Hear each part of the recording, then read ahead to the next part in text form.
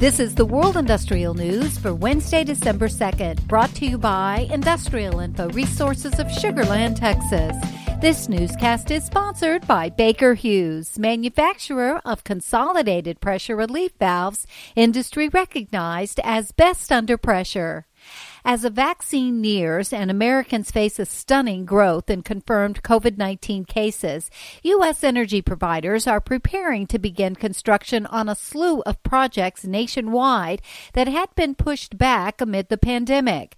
Industrial Info is tracking about $2.5 billion worth of U.S. power generation projects that have been delayed or otherwise affected by COVID-19 precautions, but currently are slated to begin construction in first quarter 2021. A new round of closure announcements for coal-fired power plants, plus a new lower estimate for coal use this year, has further clouded the outlook for coal use in the U.S. electric power business.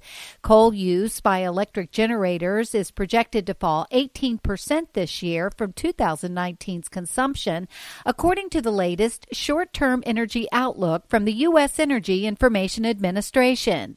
Coal's share for the electric generation fuel mix will fall 20% this year from 24% in 2019, the agency said. Ecopetrol, Colombia's state-owned refiner, recently initiated a restart of the 80,000 barrel per day crude one mothballed since 2013 at its 165,000 barrel per day Cartagena refinery. And the European Union is planning a 25-fold increase in offshore wind capacity in the coming decades to meet its goal to climate neutrality by 2050.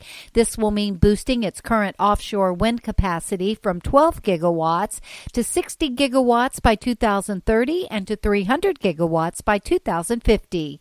For details on these and other breaking news, read the full stories at www.industrialinfo.com. I'm Peggy Tuck, reporting for Industrial Info News.